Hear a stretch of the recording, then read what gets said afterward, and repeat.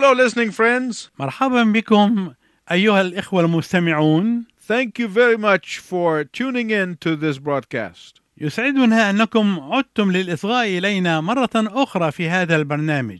And if you are joining our broadcast for the first time, وإذا كنت تصغي إلينا في هذا البرنامج للمرة الأولى، we are in the middle of a series of messages from the book of Nehemiah. فنحن في وسط سلسلة من الرسائل من سفر نحميا. We have seen that Nehemiah is a model of leadership, courage and confidence. وقد رأينا أن نحميا هو نموذج للقيادة والشجاعة والثقة. He is a model of someone who understands God's will in his life. إنه نموذج للشخص الذي يفهم إرادة الله في حياته. And he is a model of someone who starts a rebuilding program. هو نموذج للشخص الذي يعرف كيف يبدأ إعادة البناء. Today we're going to look at the third chapter in the book of Nehemiah. واليوم ندرس الأصحاح الثالث من سفر نحميا. Please turn to it in your Bibles. أرجو أنك تتجه إلى هذا الأصحاح في كتابك المقدس. And if you don't have a Bible, please write to us. We'd love to send you one. إذا لم يكن معك الكتاب المقدس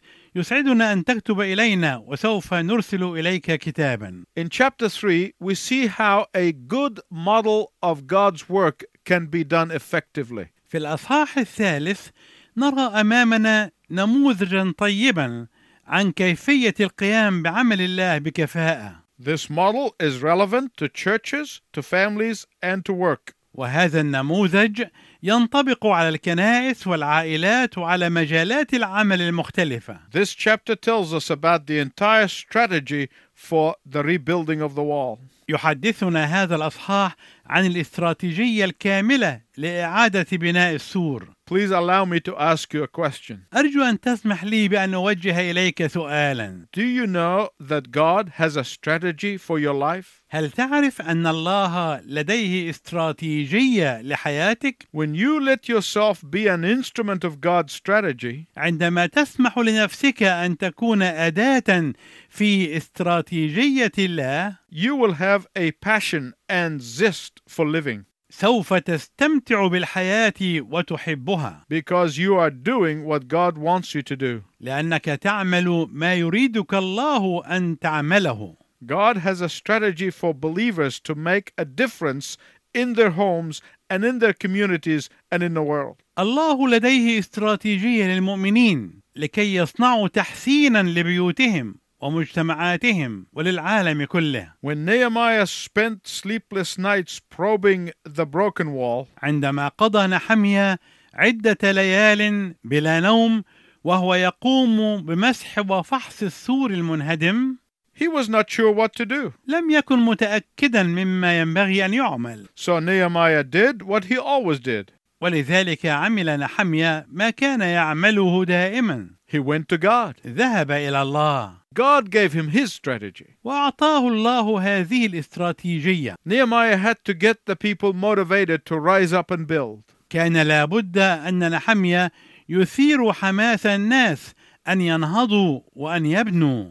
He had to give them ownership of the project. كان لابد أن يعطيهم الإحساس بأنهم هم أصحاب المشروع. He had to make them aware of the responsibility to be part of God's work. كان لابد أن يجعلهم يعرفون مسؤوليتهم أنهم جزء من عمل الله. And in 52 days they accomplished the task. وأكملوا العمل في 52 يوما. They rebuilt the wall. أعادوا بناء السور. Because the people were willing and ready to obey God's vision. لأن الناس كانوا راغبين وكانوا مستعدين لطاعة الرؤية الإلهية. There are 3 lessons that Nehemiah teaches us about how to be effective for God. هناك 3 دروس يعلمنا إياها نحميا عن كيفية أن نكون فعالين ومؤثرين في عمل الله. First, أولاً، there must be consolidation. لابد أن يكون هناك تماسك. Second, ثانياً، there must be cooperation. لابد أن يكون هناك تعاون. And thirdly, ثالثاً، there must be confirmation. لابد أن يكون هناك تثبيت وتصديق. First, we will look at consolidation. دعنا ننظر أولاً إلى التماسك. In verses 2 to 10, the phrase next to them literally means at their hands. كلمة بجانبهم المتكررة من العدد الثاني إلى العدد العاشر تعني حرفيا تحت تصرفهم أو طوع أمرهم. They were literally standing hand in hand. أي أنهم كانوا حرفيا واقفين يدا بيد. As we saw in the last message, وكما رأينا في الرسالة الماضية، Nehemiah rebuked the critics and the obstructionists. وبخ نحميا الناقدين والمعوقين. Now he consolidates the faithful's hands in building the wall. وهو الآن يشدد ويشجع الأيدي الأمينة على التماسك في بناء السور. God's hand is already moving and working in Nehemiah's heart. كانت يد الله تعمل في قلب نحميا وتدفعه إلى العمل. Now it is time for the hands of God's people to work with him. والآن حان الوقت الذي تعمل فيه أيدي شعب الله معه. My listening friend, listen to me carefully. أيها الأصدقاء المستمعون، أرجو أن تصغوا إلي جيدا. When you do God's work, عندما تقوم بعمل الله، you are literally joining your hands with the hand of God. فأنت حرفيا تجعل يديك تمسكان بيد الله. And then you join with the hands of others as you build together. ثم تمسك بأيدي الآخرين وأنتم تبنون معا. The Bible says that we are co-laborers together with God. ويقول الكتاب المقدس إننا عاملون مع الله. Jesus is building his church with our hands. يسوع يبني كنيسته بأيدينا. How? كيف؟ By consolidating those who love him. بتقوية وتعضيد أولئك الذين يحبونه. Jesus is building his church by our involvement in the work. يسوع يبني كنيسته بانشغالنا بالعمل وانضمامنا إليه. In Nehemiah chapter 3, وفي الأصحاح الثالث من سفر نحميا، there are 38 different names and 42 different groups that were counted for. هناك 38 اسما مختلفا، وهناك 42 جماعة مختلفة. The diversity of this group is astounding. التنوع في هذه الجماعة مذهل. In verse 1, في العدد الأول we see the priests and the high priests were assigned to building the sheep gate. أنت ترى الكاهن العظيم وإخوته الكهنة يكلفون ببناء باب الضأن.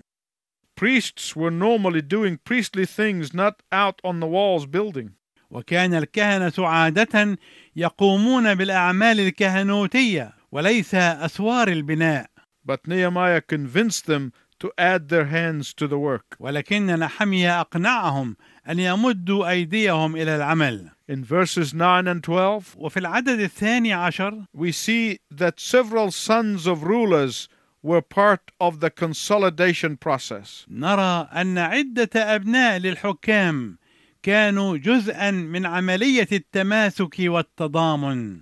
Rulers and priests worked side by side to do the work of God. أي أن الحكام والكهنة عملوا جنبا إلى جنب في عمل الله. In verse 12, في العدد الثاني عشر we see some single women who were working the wall. ترى بعض البنات غير المتزوجات يقمن بالعمل في السور. Now, if you read very carefully, وإذا أنت قرأت القائمة بعناية، you will see that some bachelors were also working on the wall too. سترى أن هناك بعض الشبان العزاب أيضا يعملون في بناء السور. Then skilled builders and perfumers and clothiers all were consolidated together hand in hand to build the wall. ثم ترى البنائين الماهرين وصانعي العطور وصانعي الثياب وقد تماسكوا معا يدا بيد لبناء السور.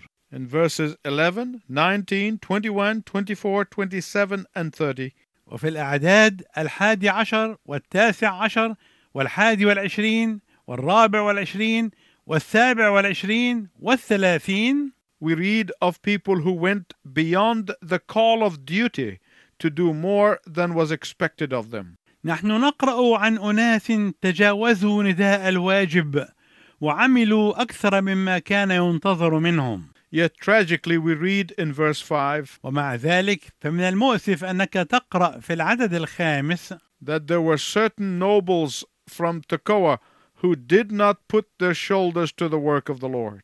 أنه كان هناك بعض العظماء من التقوعيين الذين لم يدخلوا أعناقهم في عمل الرب. Tragically, even today, there are few people who work hard while others sit on the fence and watch them. ومما يؤسف له حتى في يومنا هذا أن هناك بعض الناس الذين يعملون بجد ونشاط بينما آخرون يكتفون بالجلوس على السور يتفرجون. Some people want to share in the victories but not in the battles. بعض الناس يريدون أن يشاركوا في الانتصارات ولكن ليس في المعارك. Serving Jesus Christ means that we all have a part. خدمة يسوع المسيح معناها أن على كل واحد منا عملا أو جزءا ينبغي أن يؤديه. That we all must participate. أننا جميعا ينبغي أن نشارك. And that we all must be consolidated. أننا جميعا ينبغي أن نتماسك. There are many people who are without Christ. هناك كثيرون من الناس الذين يعيشون بدون المسيح. People who are heading for the judgment of God unless they respond to Jesus' invitation. الناس الذين يسيرون نحو دينونة الله ما لم يستجيبوا لدعوة يسوع. And as believers, we have the message of eternal life. وكمؤمنين نحن نحمل رسالة الحياة الأبدية. Some of you listening today should ask yourself these questions. بعض الذين ينصتون إلينا اليوم ينبغي أن يسألوا أنفسهم هذه الأسئلة. If every person witnesses like I witness, how many would come to know Jesus Christ? لو أن كل شخص يشهد مثلما أشهد أنا، كم من الناس يمكن أن يأتوا ليعرفوا المسيح؟ Consolidation is the secret of a vibrant, growing church and fellowship of believers. التماسك هو سر الكنيسة النامية النابضة بالحياة وبشركة المؤمنين. The second lesson in Nehemiah chapter 3 is cooperation. الدرس الثاني في الأصحاح الثالث من سفر نحميا هو التعاون. The workers were consolidated individually. كان العاملون متماسكين فرديا. But also there was teamwork. ولكن العمل كان أيضا يتم بروح الفريق. Some people removed the debris. بعض الناس كانوا يزيلون الحطام والأنقاض. Others were mixing the mortar. والبعض كانوا يخلطون المونة. Some laid the stones. والبعض كانوا يضعون الأحجار. Other people were foremen. وآخرون كانوا رؤساء عمال. There was a big diversity among the people and their jobs. كان هناك تنوع كبير بين الناس في وظائفهم وأعمالهم. Yet there was unity in purpose. ومع ذلك كانت هناك وحدة في الهدف. This is a picture of how the Church of Jesus Christ ought to work. هذه هي الصورة التي ينبغي أن تعمل كنيسة يسوع المسيح على منوالها. We recognize our different gifts. نحن نتقبل اختلاف مواهبنا. And yet we are united in our purpose. ومع ذلك فنحن متحدون في الهدف. Every member is an integral part. كل عضو فينا هو جزء متكامل. Yet we don't all do the same thing. ومع ذلك فإننا كلنا لا نعمل نفس الشيء. Everyone is working in a different place. كل واحد منا يعمل في مكان مختلف. Yet every place is pivotal. ومع ذلك فكل مكان حيوي بالغ الأهمية. When few people do the work and the rest just watch. أما عندما يكون قليلون من الناس هم الذين يعملون بينما يكتفي الآخرون بأن يكونوا متفرجين. Sooner or later, those who are doing the work will be exhausted and weary. فإن أولئك الذين يقومون بالعمل عاجلا أو آجلا سيشعرون بالإعياء والإنهاك. When Nehemiah gives us the list, he merely gives us the heads of the households. عندما يقدم نحميا القائمة لنا فإنه يقدم لنا فقط قائمة رؤوس العائلات. He does not mention every individual who was involved. إنه لا يذكر كل فرد تضمنته القائمة.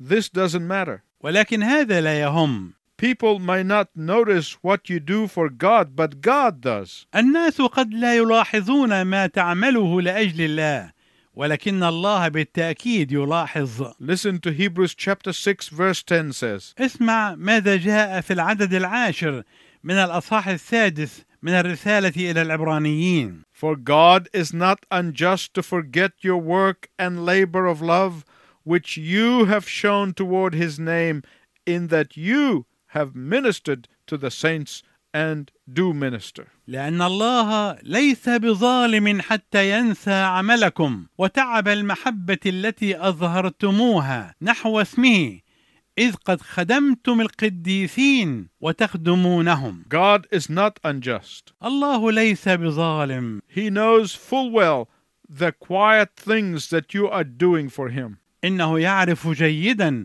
الأشياء الهادئة التي تعملها لأجله. He sees the seemingly unimportant tasks that you are doing. وهو يرى الأعمال التي تعملها حتى وإن كانت تبدو وكأنها أعمال غير مهمة. They may go unnoticed by man, but God notices them. قد لا يلحظها الناس ولكن الله يلاحظها. You must concentrate on what is important to the kingdom and to the heart of God. ينبغي أن تركز على كل ما هو مهم لملكوت وقلب الله. If they don't work for the purpose of God, فإذا لم تحقق هذه الأشياء قصد الله، they will work at cross purposes with others. ستحقق أهدافا مضادة من غير تعمد. They would be like the two men who were straining to wedge a large piece of furniture through the door. سيكون الأمر مثل ما حدث مع رجلين كانا يحاولان جادين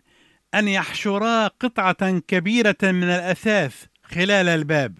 Finally, one of them turned to the other one and groaned. وأخيرا اتجه واحد من الرجلين نحو الآخر وهمهم ساخرا قائلا: I don't think we are ever going to get this furniture into this house. أظن أننا لن نستطيع أبدا أن ندخل هذه القطعة من الأثاث داخل البيت.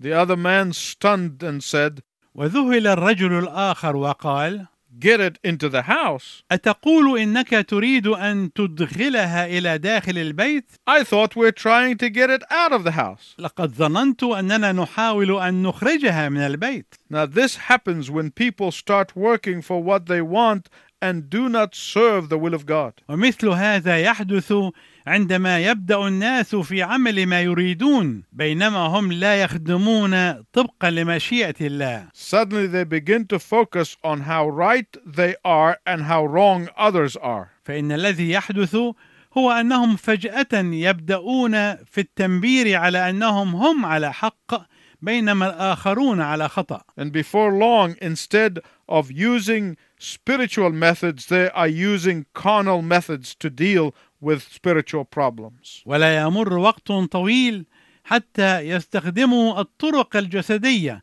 بدلا من الطرق الروحية لعلاج المشاكل. And before you know it, they are out of step with God. وسرعان ما تنحرف خطاهم عن مشيئة الله. There are some believers who refuse to cooperate in doing the work of God. هناك بعض المؤمنين الذين يرفضون أن يتعاونوا في القيام بعمل الرب. Because to do the will of God, you must move closer in unity. فلكي تعمل مشيئة الله ينبغي أن تزداد التصاقا مع الآخرين في وحدة. You must work hand in hand, heart to heart with others. ينبغي أن تعمل يدا بيد وقلبا مع القلب مع الآخرين. Nehemiah shows us that we must have consolidation and cooperation. وهكذا يرينا نحميا أنه ينبغي أن يكون لدينا التماسك والتعاون. The third thing he teaches us is this. الأمر الثالث الذي يعلمنا إياه نحميا هو هذا. To work effectively for God, there must be confirmation. لكي نقوم بالعمل لله بكفاءة وفعالية وتأثير لابد أن يكون هناك التثبيت والتصديق. To Nehemiah, people were not mere statistics. فبالنسبة لنحميا لم يكن الناس مجرد إحصائيات. He names them throughout chapter 3. هو يذكرهم بالأسماء في الأصحاح الثالث. Nehemiah saw his task as that of an encourager. لقد أدرك نحميا أن عمله هو أن يقوم بدور المشجع. He walked around the wall, affirming and confirming their work. فكان يسير حول السور يثبت عملهم ويشجعهم ويصادق على ما يعملون. A leader is not a leader unless they learn to be encourager and affirmer and confirmer. القائد لا يمكن أن يكون قائدا إلا إذا تعلم أن يشجع الناس وأن يثبتهم وأن يشددهم وأن يؤكد مصادقته على عملهم. Parents need to affirm their children. الآباء يحتاجون إلى أن يثبتوا أولادهم. They need to affirm good character, good deeds, and good thoughts, kindness and sincerity. هم يحتاجون إلى أن يغرسوا في أولادهم ويثبتوا الأخلاق الطيبة والأعمال الصالحة والأفكار الحسنة والرفق والإخلاص. In fact, Nehemiah does not mention his own job description. وفي الواقع لم يجد نحميا نفسه مضطرا إلى أن يذكر مواصفات وظيفته الشخصية. And that is why his leadership was great. ولهذا كانت قيادته عظيمة. He was the kind of man who was willing to give the credit to others. كان هو الرجل الذي كان راغبا في أن ينسب الفضل كله للآخرين. He recorded their names and shared the victory with them. سجل أسماءهم وشاركهم الانتصار. The Bible says, ويقول الكتاب المقدس: give honor to whom honor is due. أعطي الكرامة لمن هو مستحق الكرامة. Can you comprehend the fact that the God of the universe wants to use you? هل تستطيع أن تفهم حقيقة أن إله الكون يريد أن يستخدمك؟ You say, I'm not important. قد تقول أنا لست مهما. God can't use me. الله لا يمكن أن يستخدمني. I can't do much. أنا لا أستطيع أن أعمل شيئا كثيرا. My friend, that is a lie. أيها الأصدقاء، هذه كذبة. God wants to use you. الله يريد أن يستخدمك. You can make a difference. أنت تستطيع أن تصنع التحسين. When you are consolidated behind God's vision, عندما نتماسك وراء الرؤية الإلهية، when you are cooperating in achieving God's plan, وعندما نتعاون على إنجاز خطة الله، God can do great things with us. فإن الله يستطيع أن يصنع أشياء عظيمة معنا. When we are confirming others in their call, عندما نثبت الآخرين في دعوتهم، God can do great things among us. فإن الله يستطيع أن يعمل أشياء عظيمة بيننا. God is calling every one of you to make a difference, just as Nehemiah did. الله يدعونا إلى أن نصنع تحسينا وتغييرا إلى ما هو أفضل، وأن نعمل شيئا مختلفا تماما كما عمل نحميا. You can be Nehemiah in your neighborhood. تستطيع أن تكون نحميا بين جيرانك. You can be a Nehemiah in your village. تستطيع أن تكون نحميا في قريتك. You can be a Nehemiah in your city. تستطيع أن تكون نحميا في مدينتك. You can be a Nehemiah in your country. تستطيع أن تكون نحميا في بلدك. God wants to use you. الله يريد أن يستخدمك. It is my prayer that you would say yes to the Lord. أصلي أن تكون استجابتك لله بكلمة نعم. Until next time, I wish you God's richest blessing. إلى أن نلتقي معا في المرة القادمة، أرجو لكم بركات الله الوفيرة. إملأ قلبي بحبك واسبع عينيا بجمالك وحداك. إملأ قلبي بحبك واسبع عينيا بجمالك وحداك. المس عقلي واشغل فكري دايما برضاك ومجدك. المس عقلي واشغل فكري دايما برضاك ومجدك. دايما برضاك ومجدك.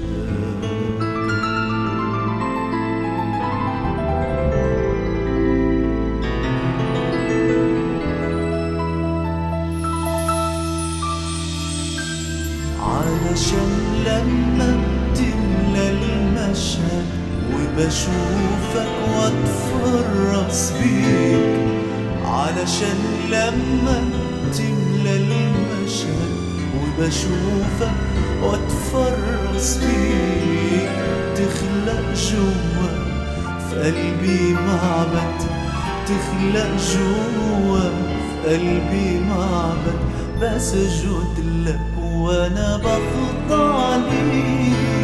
تملى قلبي بحبك واسبع عينيا بجمالك وحدك، املى قلبي بحبك واسبع عينيا بجمالك وحدك، المس عقلي واشغل فكري دايما برضاك ومجدك، المس عقلي واشغل فكري دايما برضاك ومجدك، دايما برضاك ومجدك.